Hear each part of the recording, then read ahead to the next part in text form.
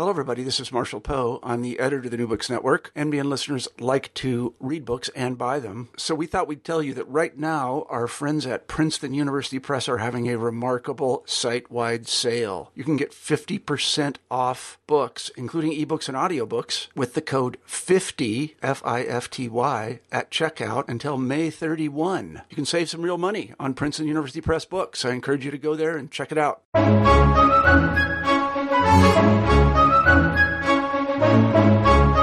Hello, and welcome to New Books in Christian Studies. I'm Dr. Franklin Rauch, the host of the channel. I just finished having a really interesting interview with Dr. Edward Andrews on his new book, Native Apostles, Black and Indian Missionaries in the British Atlantic World. This is a book looking mostly at the use by Protestant missionaries in Africa and in North America of both Native Americans and people of African descent as preachers, as missionaries to their respective peoples. And it's really a fascinating book. Dr. Edwards has really a skill at finding really interesting anecdotes and in drawing together a lot of very different material and really fusing it together into a compelling narrative. In particular, what I like is the fact that he is taking these two different people we may think of as two different groups of people, right? Native Americans and people of African descent, and explaining how they actually go together, not just in conceptual terms, but also by the very fact that they were working with each other in a sense and talking to each other. And so I found this just a really interesting book. If you're interested in missionaries and history of Christianity, in the culture of people of African descent or Native Americans, I think you'll get a lot out of this. So I hope you will enjoy it. And now on to the interview. Hello, everyone, and welcome back to New Books in Christian Studies. I'm Dr. Franklin Rauch of Lander University, the host of the channel. Today we'll be talking to Edward Andrews about his new book, Native Apostles, Black and Indian Missionaries in the British Atlantic World. Ted, welcome to the show. Thank you very much for having me. Oh, thank you so much for joining us. Well, I wonder, as our tradition is on New Books, could you tell me a little bit about yourself to begin our interview? Mm-hmm. Yeah, absolutely. I am a New Hampshireite kind of through and through. I grew up in New Hampshire, and I think that's probably where I got my my interest in Native American history. I grew up in a town called Laconia, and in a specific section called Weir's Beach, which is on Lake Winnipesaukee, right in the middle of New Hampshire. And there was we did a lot of outdoor activities, hiking and outdoor walks and kayaking and things like that. And I think through that, I developed a real interest in kind of the native past in the region around me. It was very much a kind of like amateurish interest in the native past rather than a kind of like serious scholarly interest. And even when I was in high school, I went to high school in Concord, New Hampshire, about 45 minutes away. I really wasn't that interested in history. But I went to Providence College, which is actually also where I work now, also where I teach. I went to PC as an undergraduate, and I got much more interested in history than I was in high school, and ended up going on for a master's at American University in Washington, D.C. And then I got my PhD at the University of New Hampshire in Durham. And that's where I, started to kind of develop this project and my interest in Native missionaries. So. Oh, that's really fascinating to grow up in the area and also to teach where you study. That must be. Do you work with any of the professors you took classes with? I do. Yeah, it was actually really it was very strange. I mean, now I've kind of gotten over it. But it was very strange. I remember vividly, like the first time that I saw one of my former professors in the hallway. I kind of had to consciously call her by her first name. And it was very hard for me to do, even though I was 31 years old and I had my PhD and I was a colleague now. It was still kind of a challenge for me. And every once in a while, I still kind of go back to that place, maybe a little bit mentally. But I've been teaching there now longer. This is my 5th year, so I've been there longer than the time it took for me to graduate as a student there. So I have more of a tie to the school in that sense as an employer than as a student there. So it's fun. You get to see the institution from the inside out, which is kind of fun. Were you able to read your secret file? I know. Yeah. I wish there was a secret. No, actually, it's funny because I teach in a team taught program with two other professors, and one of whom was my undeclared advisor, and the other one was a guy that I had in that same program. And we were all joking because he said, I don't really remember you, which probably means you weren't a very good student. And I said, yeah, that's accurate. I think in college I was like a B plus A minus student. I was okay, but I wasn't an all-star. I was definitely a late bloomer. And I think, I think I went to graduate school because I wanted to learn more about history. And when I got to American University, I studied under Andrew Lewis and Karen Wolfe. And I started to learn a lot more about early American history and kind of really develop a passion for it. So it definitely took off on the later stage, but I was definitely not the all-star student that I strive to have my own students be at Providence. Well, an all-star student or not, you wrote an all-star book. So I wonder if you could tell us a little bit how you came to write this. Yeah. So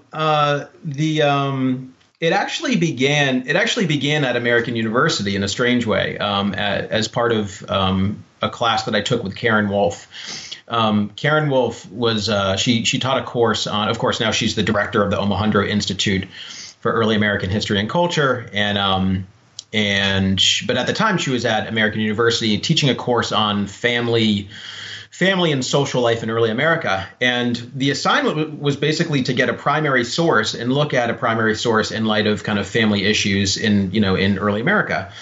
And I found a 1774 census of Rhode Island, and I focused specifically on Newport.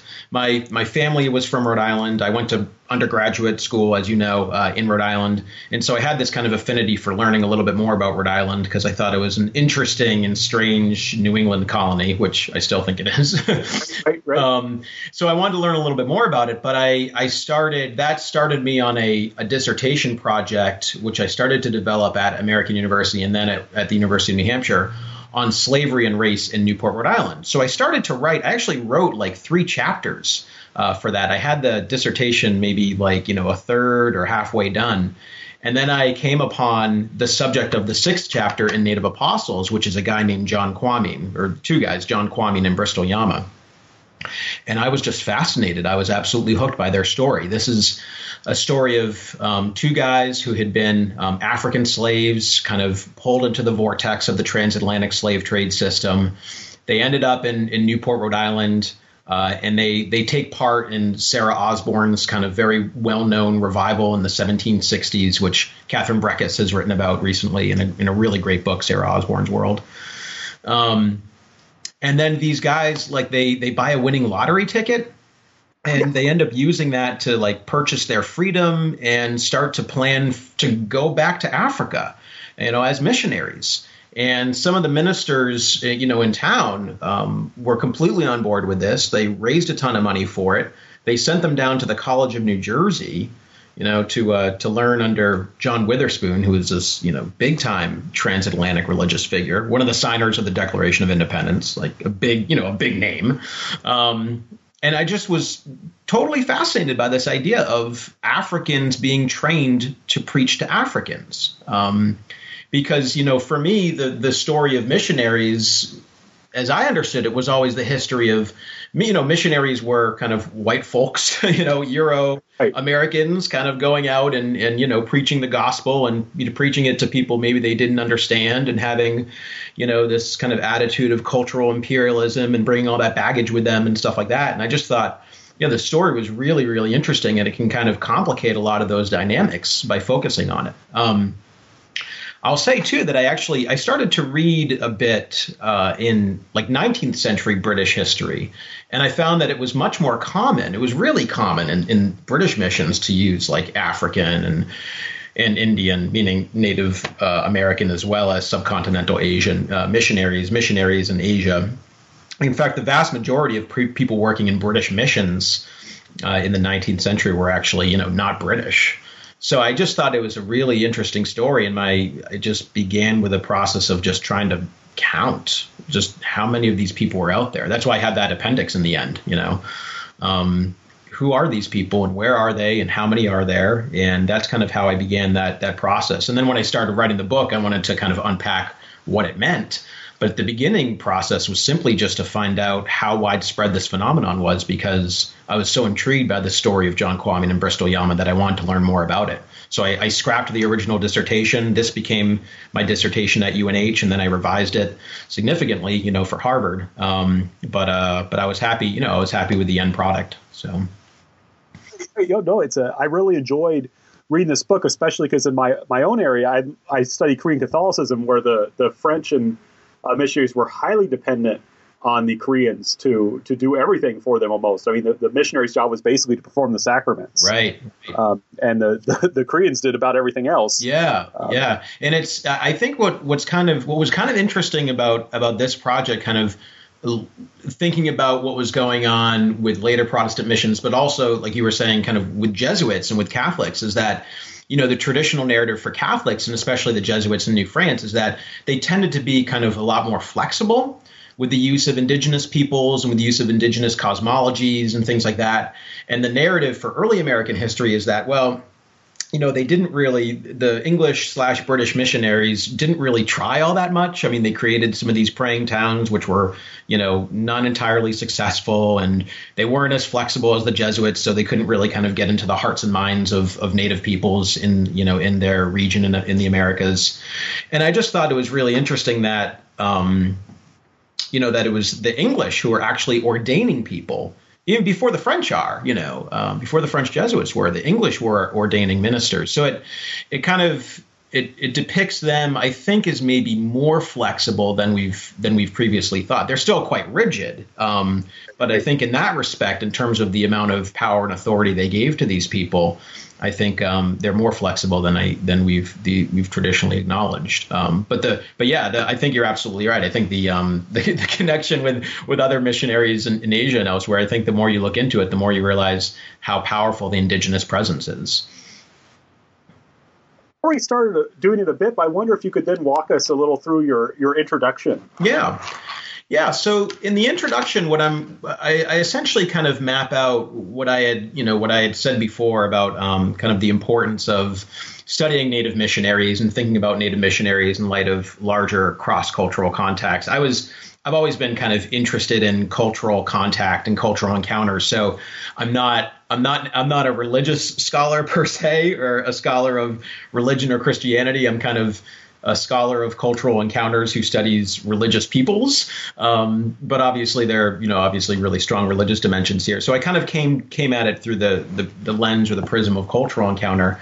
And, what I really wanted to do, I think, in the introduction was to map out the reasons why Native missionaries would, for early modern Protestants, seem like a good idea, right?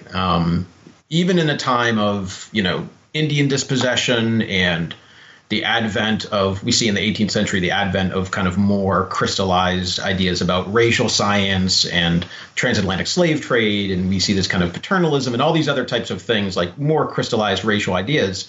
I found it kind of paradoxical that at the same time that all that stuff is happening, they're still putting a tremendous amount of authority into the hands of Native peoples. And I basically used the introduction to kind of map out why. And there are a couple major reasons. I think the first and obvious reason is kind of the language issue, right? That scholars of missions and missionaries talk about this process of translation, right? Meaning translating a word kind of literally, so you know what the words mean, but also just kind of more generally translating concepts. And, Native peoples were particularly adept at doing that. And so that was one reason why they relied on them. The other major reason was kind of what I kind of called essentially peer pressure, right? Essentially kind of the idea that if one Native person could convert, then maybe other Native peoples would convert, and then they would, convert other peoples, and, so on and so forth.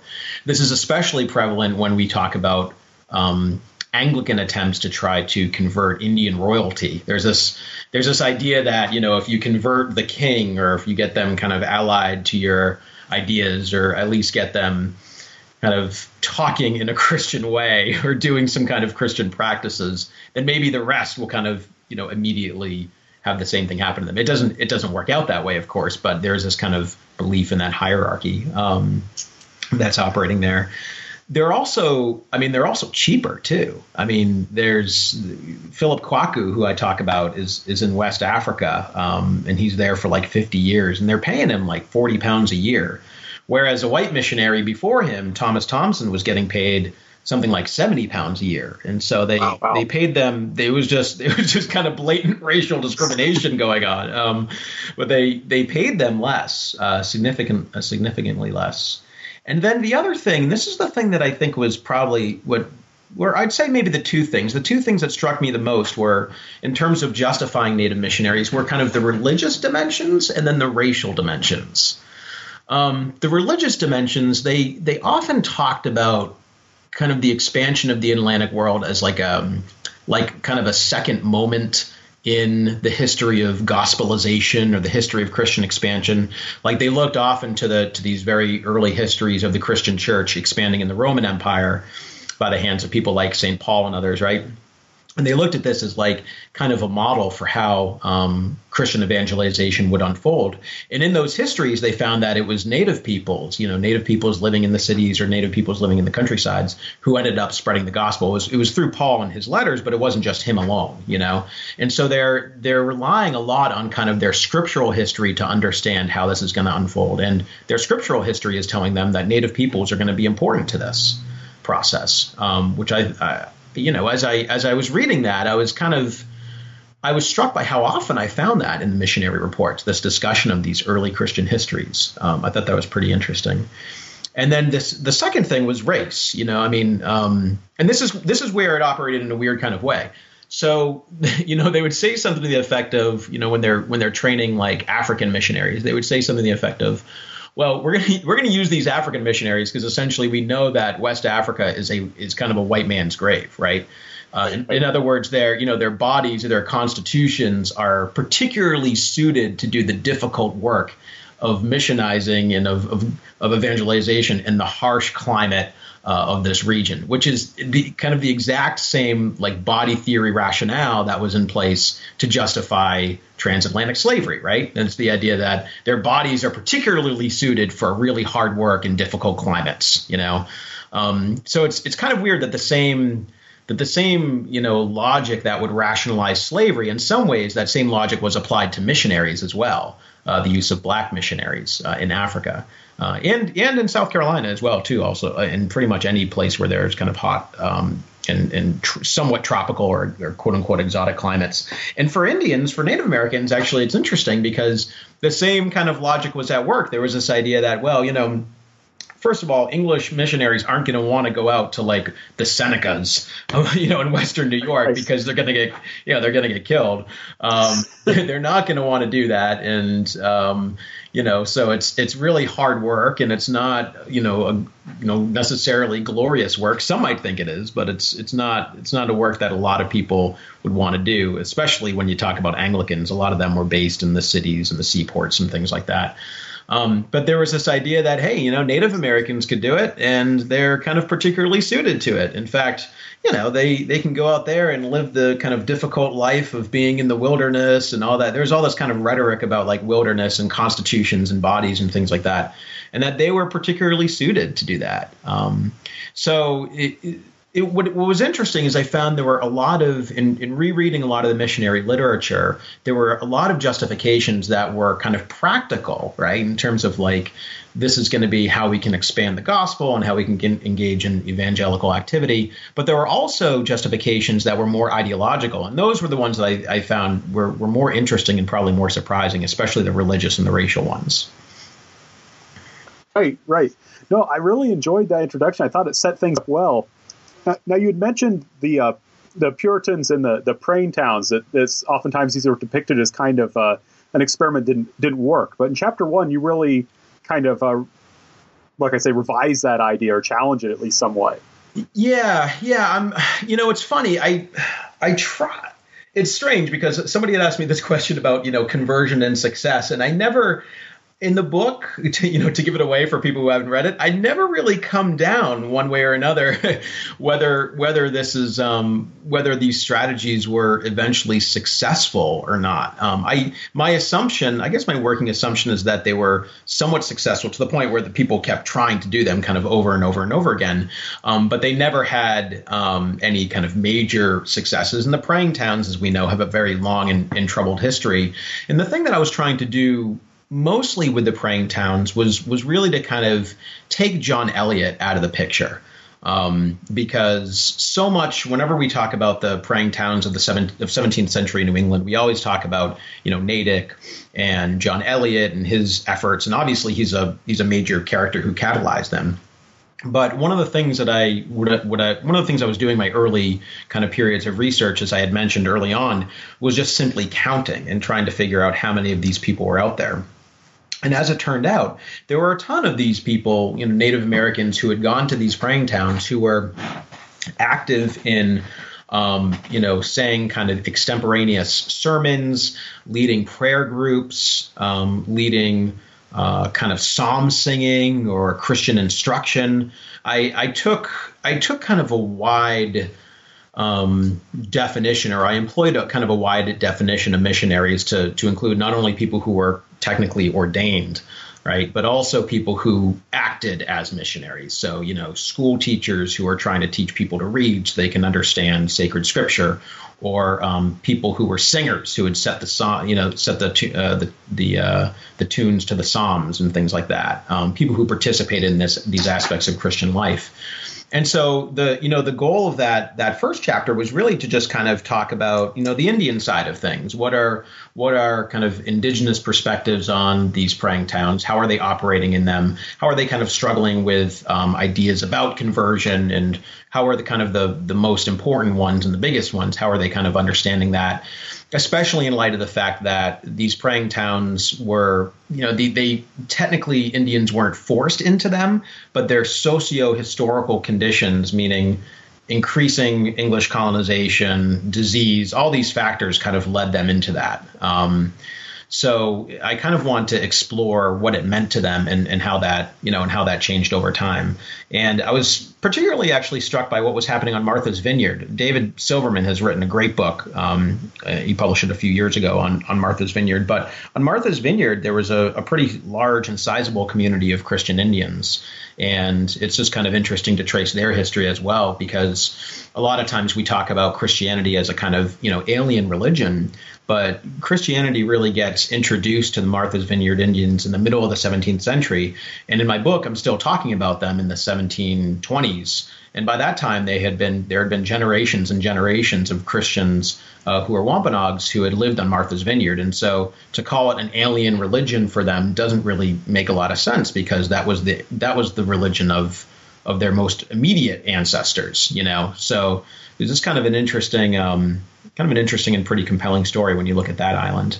But yeah, in that chapter, I was really trying to map out a vision of the praying towns that kind of took John Eliot away from the picture and looked at it from the indigenous perspective to see the various ways in which they kind of thought about the praying towns and about English missionary work, but also the kind of challenges that they found when they were living there. Kind of challenges were they finding? Well, there was warfare. That's a big one. I talk about King Philip's War, and that's a huge one. There's competition between Indians. There are I can talk about King Philip's War in a second, but there's competition between Indians. There's continued kind of land disputes with English colonists. And there's also just kind of this idea of how to think about this, this new religion and conceptualize this new religion as they're starting to experience it. So, for example, the Sabbath day, like how would they, the English Puritans had told them they have to honor the Sabbath day. And what does that actually mean? And how do they in their community enforce that? And so there were ministers, Indian ministers who are trying to enforce the Sabbath day, but that doesn't really make a whole lot of sense for a lot of Native Americans. King Philip's War was the biggest challenge, of course, and famously Christian Indians get essentially put into concentration camps, essentially internment camps on Deer Island in Boston Harbor, which is a very, very difficult place for them to be. There's hundreds of people die there. And I actually have a former student of mine who's now working on a project on the memorialization of Deer Island, which is a really interesting project. But it put them in an incredibly difficult position because, praying Indians were looked at by Indians who had sided with King Philip as suspect and as treasonous and as traitors. And the English never fully really trusted them, right? I mean, they used them occasionally as scouts and as spies and things like that, but they never really fully trusted the praying Indians. And I tell a story about one group of Indians from what's now Lowell, Massachusetts. They basically just hightail it out of there. They kind of cruise around in the woods in New Hampshire and Vermont, what's going to become New Hampshire and Vermont for a while, just kind of trying to get out of the way of King Philip's War. And, so there are a bunch of responses, but King Philip's War is absolutely devastating for Native missionaries on the mainland.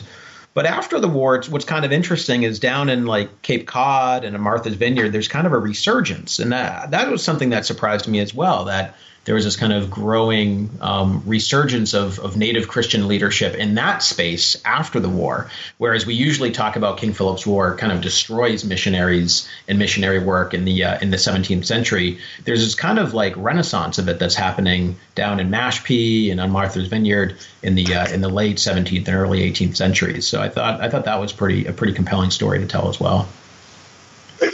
Yeah, I felt it was really sad to read about that. On one side, it was very tragic. These poor people were kind of caught in between, but it also historically, I didn't realize, I guess I kind of thought Christian Indian equals English. And you show that's not at all what's happening. Right, exactly. Yeah. And that shows, I think that shows the limits of how seriously many English people took conversion and Indian conversion and Indian affiliation. And I think it's a battle, because I think what's happening is, after the war, we see that there's a debate among people about, all right, what to do now? What are we going to do with these people? And they essentially decide to kind of corral them, forgetting the ones on Martha's Vineyard, but they essentially decide to corral them in these reservation towns to try to keep an eye out on them. So the fact that a lot of this has to do with kind of the writing about King Philip's War and the way in which they talk about it.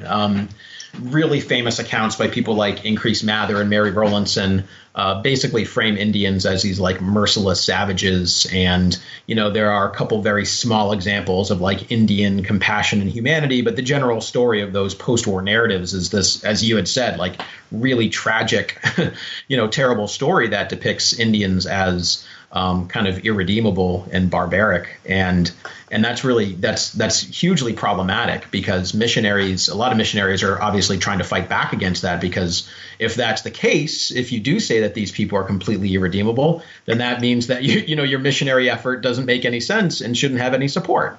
So it kind of it grates against the very kind of act, or the very being a missionary, Right. No, and it's interesting. So you've been talking about King Philip's War. What I find very interesting is you had the meeting of, I don't know if I should say two kings, but two members of the royalty to start off chapter 2. Yeah. That was the shift to the Anglican. So I spent, the first big chunk of the book talking about the Puritans, and then kind of shift a little bit towards the Anglicans. And the Anglicans were just really, really interesting, because they seem to be much more hierarchical in terms of their treatment of potential Indian converts and the ways in which they thought about missionary work. They had a prince from the Yamasee Nation, a guy who they had called George, and they also kind of called at the same time the Yamasee Prince. They kind of hoped that he would be converted, and again there would be this kind of trickle down evangelism going on. And the same thing happened with an Indian named Hendrick, who they essentially hired to work at one of their Mohawk stations. But as I had said in the book, that process doesn't really work, because Indians are not, they don't necessarily have this kind of pyramidal authority structure. It's more based on kind of consensus, right? And so for them, identifying with Christian identity or taking on Christian rituals, they would do it if it made sense to them and if it worked for them, but they wouldn't necessarily do it just because their leader decided to do it, right? And I think we find that this guy Hendrick, who's working among the Mohawks, there are some times when his mission is pretty successful and the Anglicans are feeding them books and he's got kids going to school and things are great.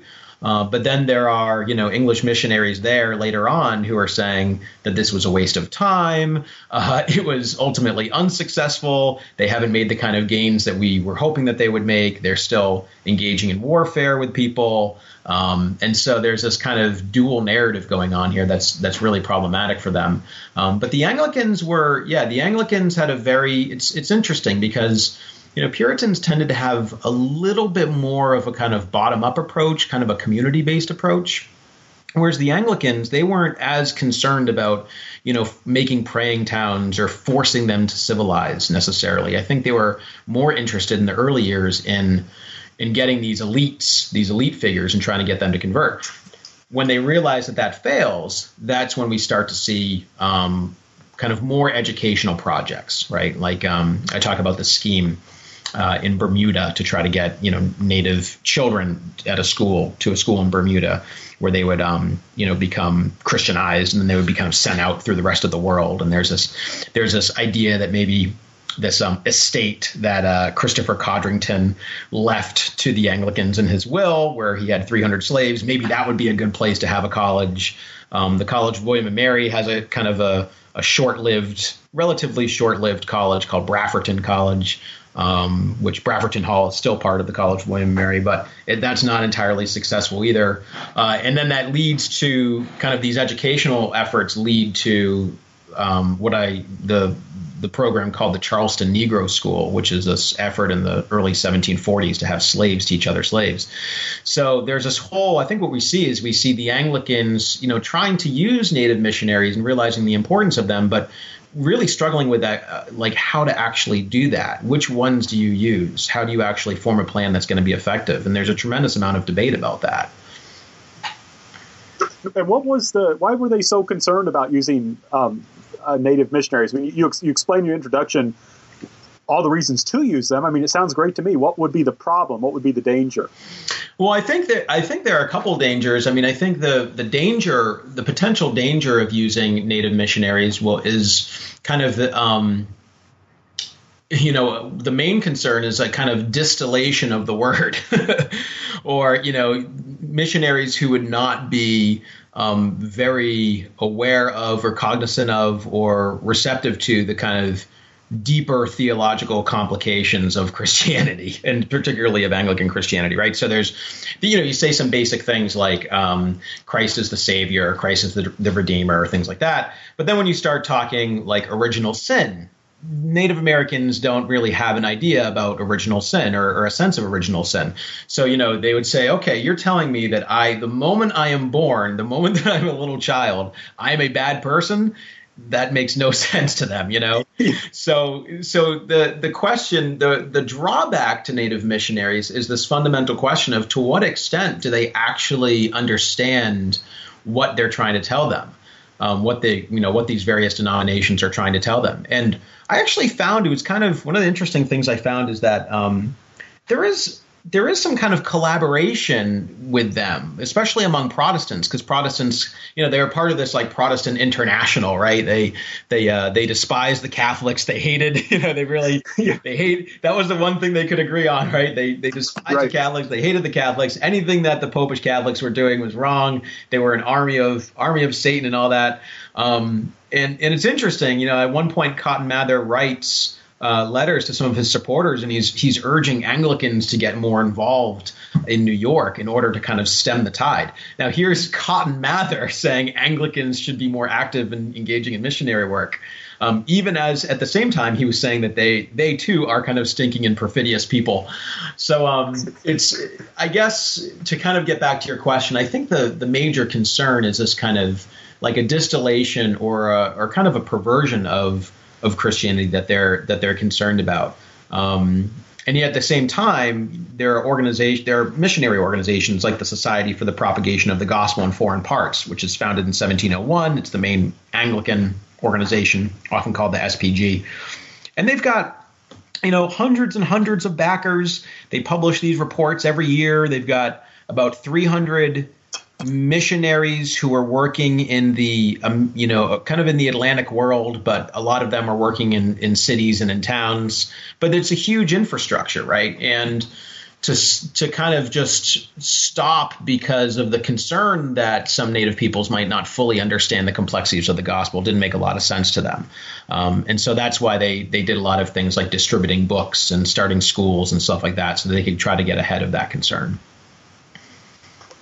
One thing you talked about distributing books. One thing I found fascinating was on page 65, how you talk about the Eliot Bible and the way that we could actually use that Bible to see what American Indians thought and how they understood the religion. So I wonder if you could say a little bit more about that. Yeah, that was actually kind of a chance find. That was during the process of all this research, I had fellowships at a lot of different places in New England and down in Pennsylvania, and I was very lucky to see a lot of different things.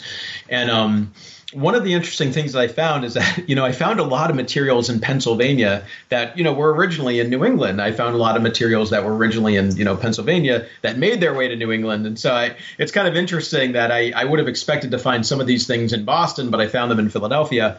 One of them, the Library Company of Philadelphia, they had an Indian Bible. And you can look in the marginalia, and you can kind of look at and see kind of how they're thinking about and how they're talking about their own kind of religious experiences. And I was really fascinated by the fact that it vacillates between kind of like, a lot of it is like kind of self-help, like encouraging type statements, read this Bible, do well. But then there's also this kind of like this narrative of like the poor Indian, and it's really hard to tear apart whether it's a kind of racialized poor Indian type of narrative, or is it you're a sinner, Puritan Protestant theology type of narrative, like you're a wicked sinner, And I think it's a little bit of both, but a lot of the narratives are, a lot of the marginal statements kind of talk about, read this book, you're a sinner, you're a poor man, but, you can maybe, come to some kind of understanding if you read this book more carefully. And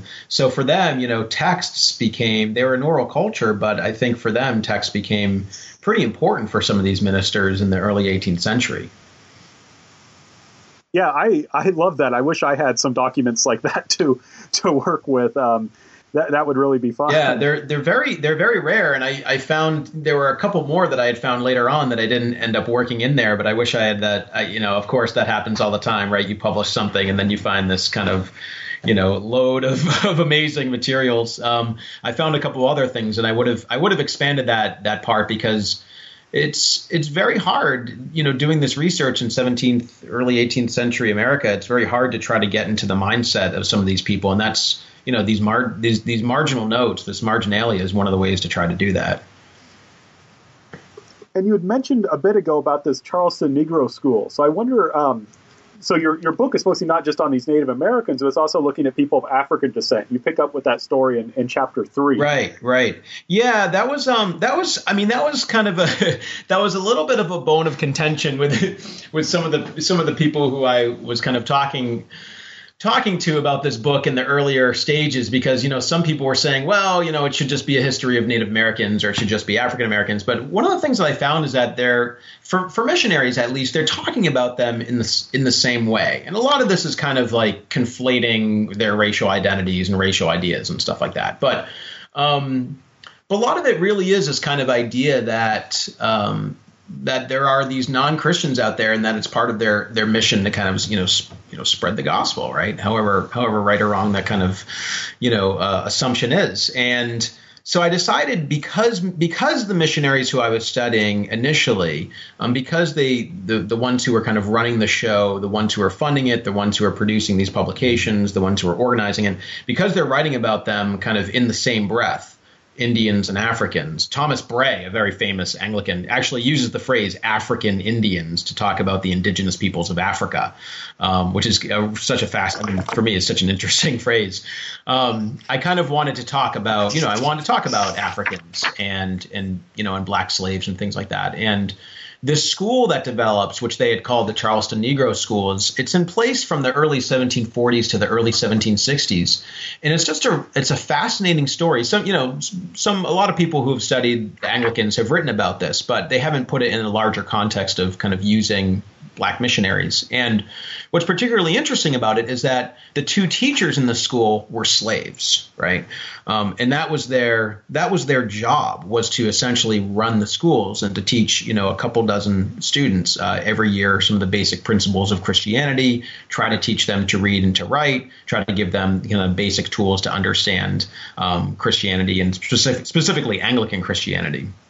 And I talked a bit in that section about kind of how this fit into larger debates about what was going on in South Carolina, because it's founded just a couple years after the Stonewall Rebellion. And so it's very much, I say that it's very much kind of an answer to the question of what to do about slaves and about the question of authority and things like that. And it's very much wrapped into concerns about Christian liberty and issues like that. But the Anglicans are trying to say that, no, actually, if you get converted to Christianity, it's not going to make you want to assert your independence and kind of go for liberty and get your freedom, but it's going to make you a better slave, because you're going to realize that you're subservient to your master and all this other type of, all these other types of kind of obedience metaphors and things like that. And Travis Glasson has written a fantastic book called Mastering Christianity, which is all about the Anglicans. And he admittedly does a much better job with that than I do, because his main concern is really about the Anglicans' relationship with slavery throughout their history in the 18th century. So it's, for those of you who are interested, for those listening who are interested, it's a fantastic book, and it's very well researched. But the Charleston Negro School is just kind of one piece of this puzzle, and it's interesting too, because they treat them, the Anglicans treat them like slaves. I mean, they have a bill of sale. They purchase these guys. When one of them can't do the job, they send them off to the Caribbean. They send them to Barbados to work on a sugar plantation. So they're getting rid of kind of ineffective or recalcitrant slaves. And so it's really not like him. Pardon me? I mean, right? I mean, they must really not like that guy. I mean, sugar plantation? Yeah. I mean, it's like, what, a 3-5 year lifespan if you do that kind of work? I mean, exactly. It's terribly low. Yeah, it's essentially a death sentence. Exactly. And they talked about this is a guy named Andrew, a slave named Andrew. They talked about him as having not as good of a capacity as the other slave. But you're right. I mean, essentially that's tantamount to sending him away to his death. And we don't really know what happens to him afterwards, and we're not really sure. But it's just it's a very, for me, I just thought it was a very strange reaction, because here you have, post 1739, there's a Stonewall Rebellion. It's a big slave rebellion in South Carolina. Everybody's on edge, and Anglicans say what we need is more learning, more intelligent slaves. We need more of this. It's for people. For many people, that's the exact opposite of what they wanted to hear. But for the Anglicans, they thought, no, this was the slaves themselves would be the best way to preach the gospel. And in fact, now was the best time to do it, right after the Stonewall Rebellion. So it was a really kind of interesting thing to look at and put in that context. And then, of course, the Moravians, who are absolutely fascinating, and there's been so much more study on them. The Moravians are also kind of getting involved in the Caribbean in the 1730s and the 1740s, and they're also highly problematic as well, because they have separate meetings for men and women. They're giving black slaves authority to speak and to preach among their own groups. They're successful. I mean, the Moravians are actually really successful in preaching the gospel. And they kind of make what one scholar calls a devil's bargain with the Caribbean planters. They basically say, yeah, we're not gonna talk about Christian liberation theology. We're not going to talk about freedom. We're not going to talk about, releasing you from the bondage of slavery. We're going to talk about, the sacrifices that Christ made for humanity and all this other stuff. But we're going to really downplay the role that the role of slavery in human life. And so they're also a really kind of fascinating story, and similar to the way that I was kind of dealing with the Charleston Negro School, kind of in light of the work of Travis Glasson. There have been a lot of people like John Sensbach and Aaron Fogelman who have written about Moravians in the Caribbean. So I didn't want to kind of tread too much, step too much on their toes. But I did think it was a really important story because the Moravians, they're a radical, pretty strange, like German sect that's all over the place. I mean, they're in Greenland, they're in Connecticut, New York, South Carolina, they're in the Danish Caribbean, they're in Suriname, they're all over the place. But what's interesting about them is that even though they're not English, and my book is about the British Atlantic world, they're not British, but British people are paying attention to them, right? Charles Wesley, right? Yeah. They're talking to them. They're paying attention to them. I have a great quote from Ezra Stiles, who's a Congregationalist minister, one of the guys who was involved in this Newport project. And he's reading the history of the Moravian mission to Greenland, and he's reading it and is saying, I think we messed up. He's saying, I think the Moravians might have it right. What the Moravians do is they go in, they're kind of low-impact missionaries. That's a phrase from Rachel Wheeler. But they're low-impact missionaries. They kind of go in, they do their thing. They don't assume that civilization has to come first. They don't build praying towns. They don't try to, make everybody, cut their hair or like engage in all these, newfangled, activities. They bring them into a community, right? And they expose them to their preaching, and they just do that. And Ezra Stiles is writing to, one of his friends saying, maybe that's the way to do it, right? Maybe the whole model of trying to civilize them and Christianize them at the same time is wrong. And so the point being is that, Moravians are outside the bounds in some ways of the British Atlantic, but people are very much paying attention to them.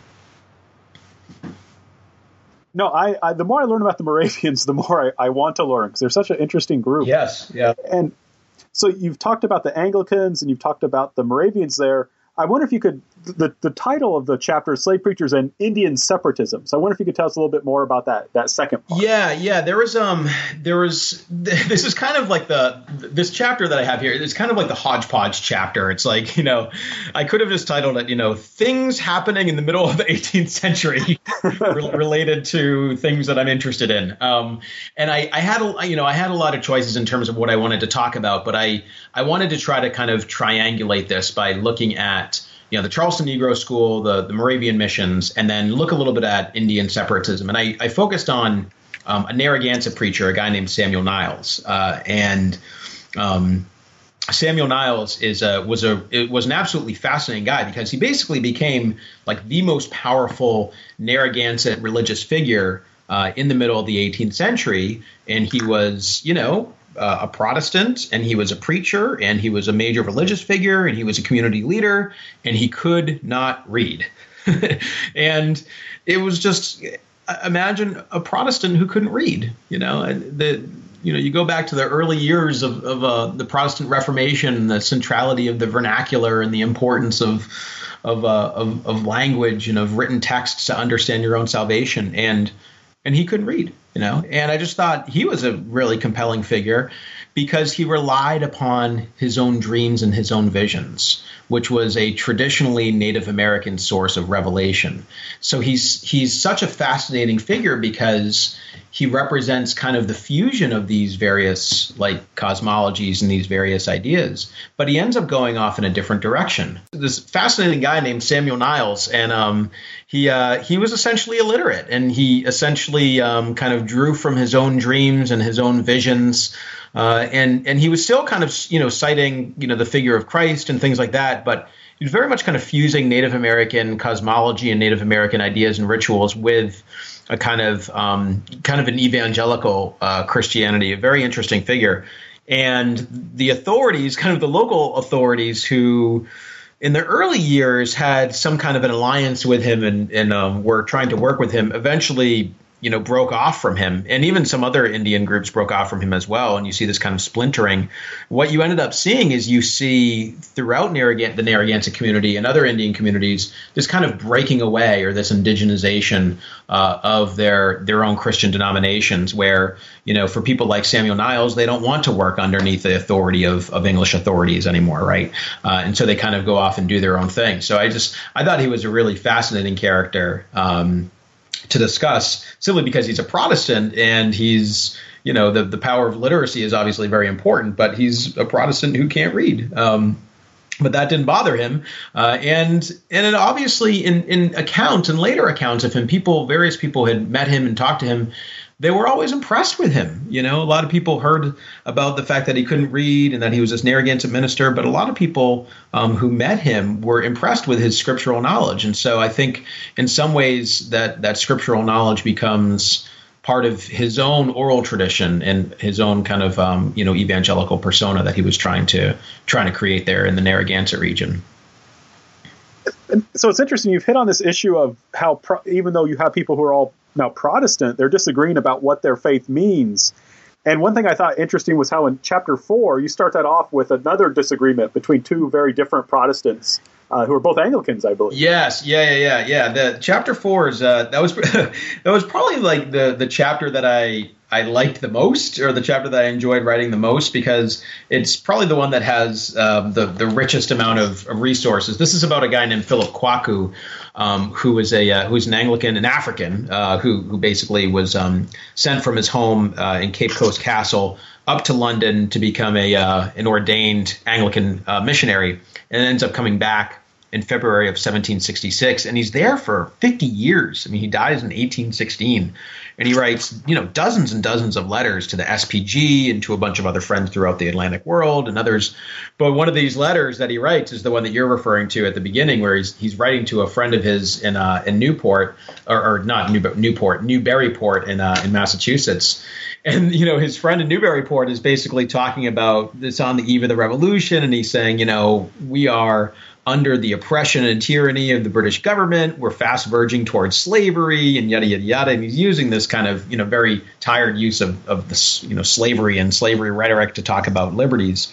And this guy, Philip Kwaku, who's an African, who's in the middle of the slave trade there at Cape Coast Castle, says, well, wait a minute, you guys are the ones who are enslaving people, you guys are the ones who are doing that. And he kind of turns it on its head. And it's just a very interesting and compelling story, because half of his salary was paid by the Anglicans, by the SPG, but the other half was paid by the Company of Merchants trading in Africa, which is basically the slave traders who ran Cape Coast Castle. And he was there to be a chaplain to these guys, to the slave traders and the merchants and the captains and all these other guys. But he was also there to be a missionary to the Africans, to his own community that he came from. And so his entire history is this incredibly interesting and highly problematic and troubling history of somebody who's kind of coming to grips with his identity of being a black among blacks, being an African among Africans, but being entirely different from them in a lot of ways. So he faces a lot of challenges, and it's particularly tragic because by the end of his life, he's completely disillusioned. I mean, he thinks that the SPG abandoned him. He thinks that he doesn't get the respect that he deserves. He believes that the slave traders were terrible people, which I would probably agree with. He thinks that they don't care that much about religion, which is also true. He thinks that the Africans are ignoring him, and that's true as well. So he's a guy there's a tremendous amount of kind of hope heaped upon him when he first arrives there in February of 1766. But it's a very disillusioning experience. I've had friends and colleagues who I've talked to, and I remember one of them saying, well, I'm writing about slavery and war and dispossession. And one of them was saying, yeah, that's kind of at least your story is kind of a good story, or more of a feel-good story, cultural encounters and, cultural understanding and things like that. And I said, yeah, I mean, to some extent it is. And you know, these people are cultural brokers and they're trying to find a way. But it's also really lonely in the middle. And I write about that in chapter 4. And the same thing actually is true in the next chapter, chapter 5, for the Indians. For Indians, I talk about Indians who leave New England and they go to preach the gospel among the Iroquois Indians, specifically the Mohawks and the Senecas. And it is really troubling for them. It's very, very hard because they're facing not only people who might not necessarily be all that interested in hearing the Christian message, but they're also facing people who are culturally quite different from them, because the people in New England are Algonquian peoples and the people in New York are Iroquoian peoples. They speak different languages. They have some basic kind of similar ideas, but there's also kind of a long history of warfare and diplomacy and competition with them. So they come in as outsiders, right? Trying to teach the Iroquois, who are a very powerful and proud group of people, trying to tell them what to do, which creates a lot of tensions and problems. So the the answer to that point about it's kind of it's not necessarily always a feel-good story, and it's not always successful, but it's something that does very much raise the eyebrows and the interest of missionaries throughout the world, and not just, actually, I should say, not only just missionaries in the Americas, but also in Europe as well. And even beyond, people are trading missionary texts and letters and things like that to mission sites in Asia. And there are sites in Asia that are in conversation with mission sites in the Americas, even in the early 18th century. So these stories really are stories that have a tremendous amount of kind of cultural capital for missionary work. But they're also pretty problematic stories as well. I found it. I'm just curious. Do you know why the SPG would send, a black African to be a chaplain to a slave trading port? I mean, I was really. Did they have an ulterior motive, or were they? What were they thinking? So, in a sense, it's actually a lot of this has to do with the complicity of Africans in the slave trade. Coastal Africans were actively involved in the slave trade. It was, and Randy Sparks and John Thornton have both done really great work on this, and among others. But it was, the coastal Africans living in that region who allowed the British to essentially inhabit Cape Coast Castle and have that castle there. And it was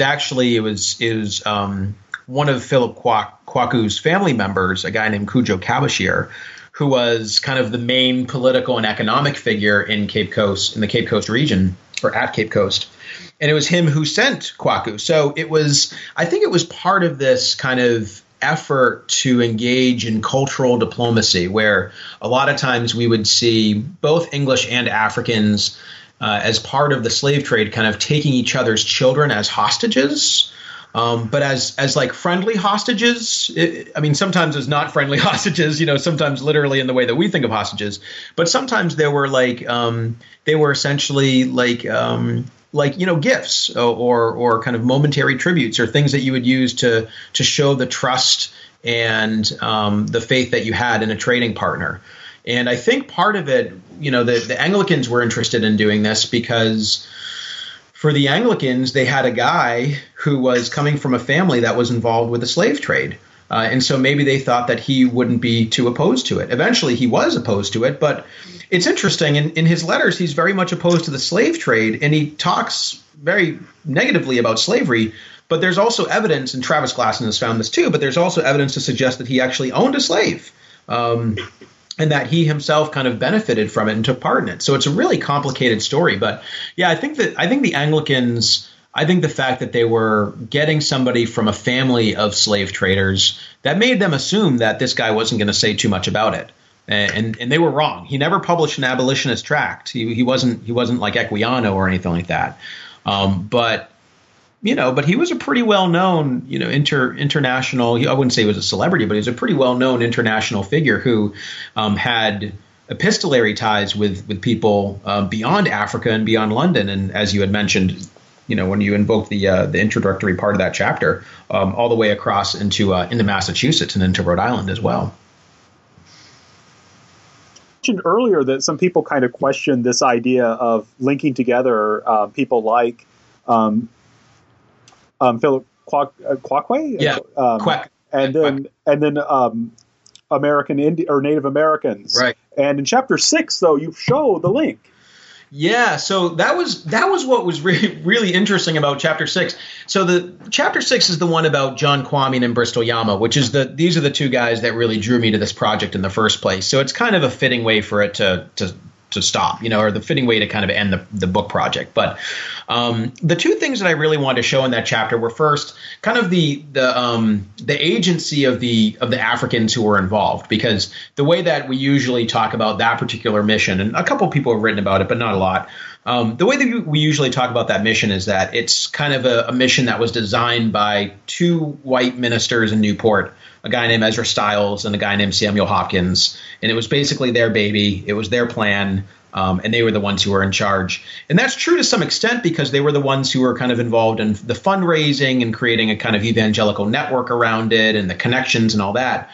But when I started to go back and read the diary entries and the manuscripts and the letters, there were always these phrases where they would say something like, John approached me to talk about this mission. And then Samuel Hopkins would say, they approached me first. They came to me expressing a desire to engage in this mission. And I saw one instance of that, and then I started finding more and more of it, that they were the ones who initiated the mission, that it wasn't something that was imposed upon them. And so that was one of the first things, or that was kind of one of the main things I wanted to do in that chapter. But then the second thing was to place it, as you had said, in the context of Native American missionary work and Native American missionary efforts. And so I talk about it from the perspective of both Ezra Stiles and Samuel Hopkins. How are they approaching this mission, given their understanding of Indian missions, but also in the context of what I had talked about in chapter 5, which was this effort to use Algonquian Indians to preach the gospel to Iroquois Indians in New York. This was a mission that was spearheaded by a guy named Eleazar Wheelock, and his most famous student was a guy named Samson Occam. And Occam is by far the most famous Native missionary out there. I talk about him a good deal in the book, but there's so much about him. Like literary scholars and historians have studied him. You could teach literally an entire class, a college level seminar on Samson Occam. There's so much about him, and I was trying to avoid what I called the black hole of Samson Occam. I didn't want to go in and then get lost. So I dealt with him sparingly where I kind of needed to, but I didn't want to have an entire thing about him because so much has been written on him. But he does this huge, British Isles transatlantic tour to raise money for a college for Eleazar Wheelock, because they want to take it to the next level. They've got a school in Connecticut that's churning out some of these Native evangelists. They're going to start a college, right? So he raises about 12,000 pounds, brings it back, gets donations, brings it back to Eleazar Wheelock. They build the college, which is now called Dartmouth College. They build the college, and at the same time, Wheelock backs out. And Wheelock says, I'm having second thoughts about using Indian missionaries. Right. It's not a good idea. It's not going to work out. We experimented with it. And he told, and people throughout the Atlantic world just, they freaked out because they gave Samson Occam money, who's the best student. That's why they sent this guy, right? I mean, he's like the Equiano of Native Americans. He's a transatlantic celebrity. He's very good in front of a crowd. He's very compelling. And they're like, we just gave you all this money for an Indian college, and it's not going to be an Indian college. And so there's a huge backlash against Wheelock. So when Ezra Stiles and Samuel Hopkins engage in this missionary program, which, happens 2 years after the founding of Dartmouth, they're writing in their publications, we will tell you where the money is going. We will make sure that that this money is going towards this effort. And this is an interdenominational effort. We're getting a lot of support for it. And they're writing, not explicitly, but very much implicitly, they're writing about it as a kind of, as a way to answer Wheelock's rejection of Native missionaries, right? But doing it by using African missionaries. But they're not at all in agreement with Wheelock about the failure of Native missionaries. In fact, they're saying let's up the game a little bit, let's up the ante, and let's send some to Africa, right?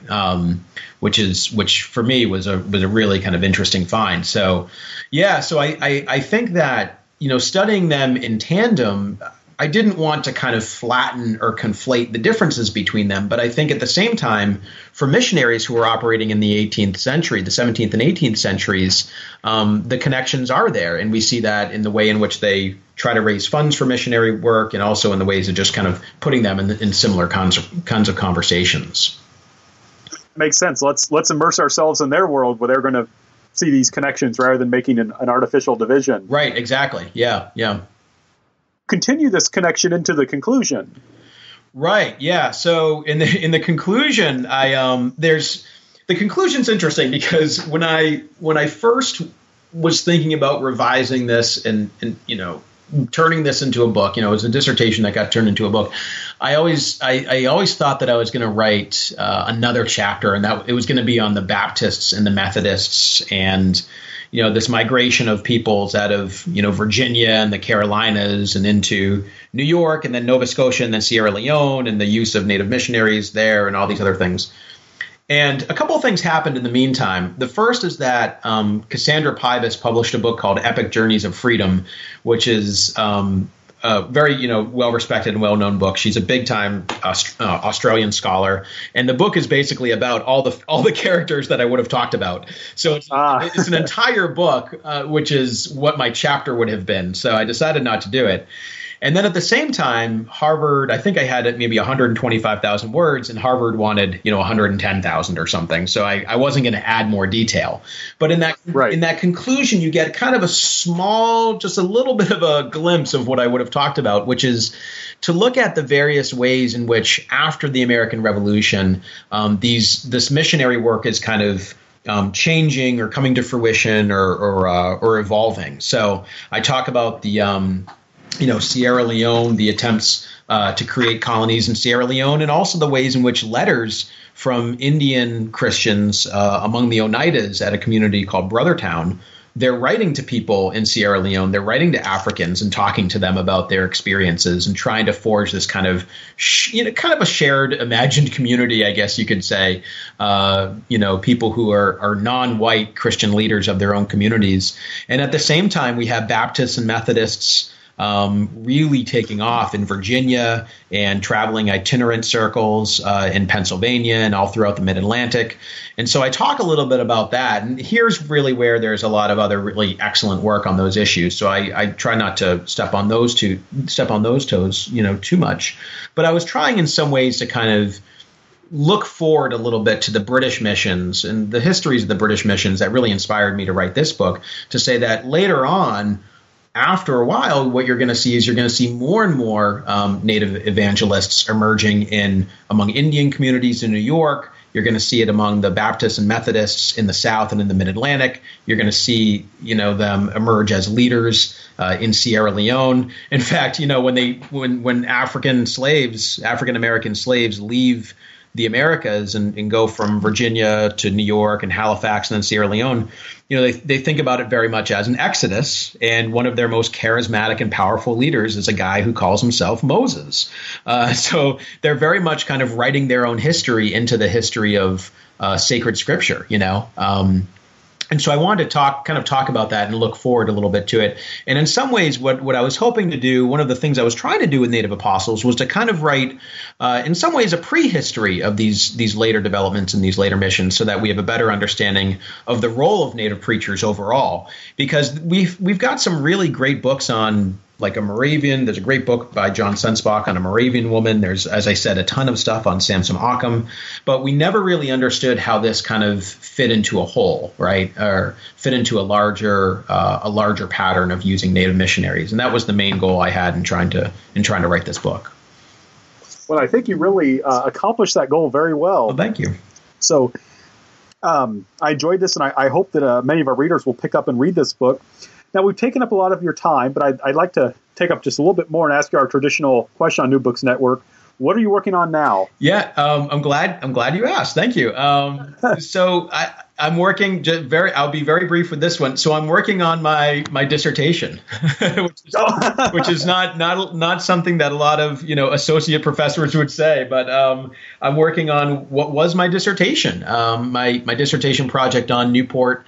In the 18th century, kind of the history of the intersections between slavery, race, and religion in Newport in the 18th century.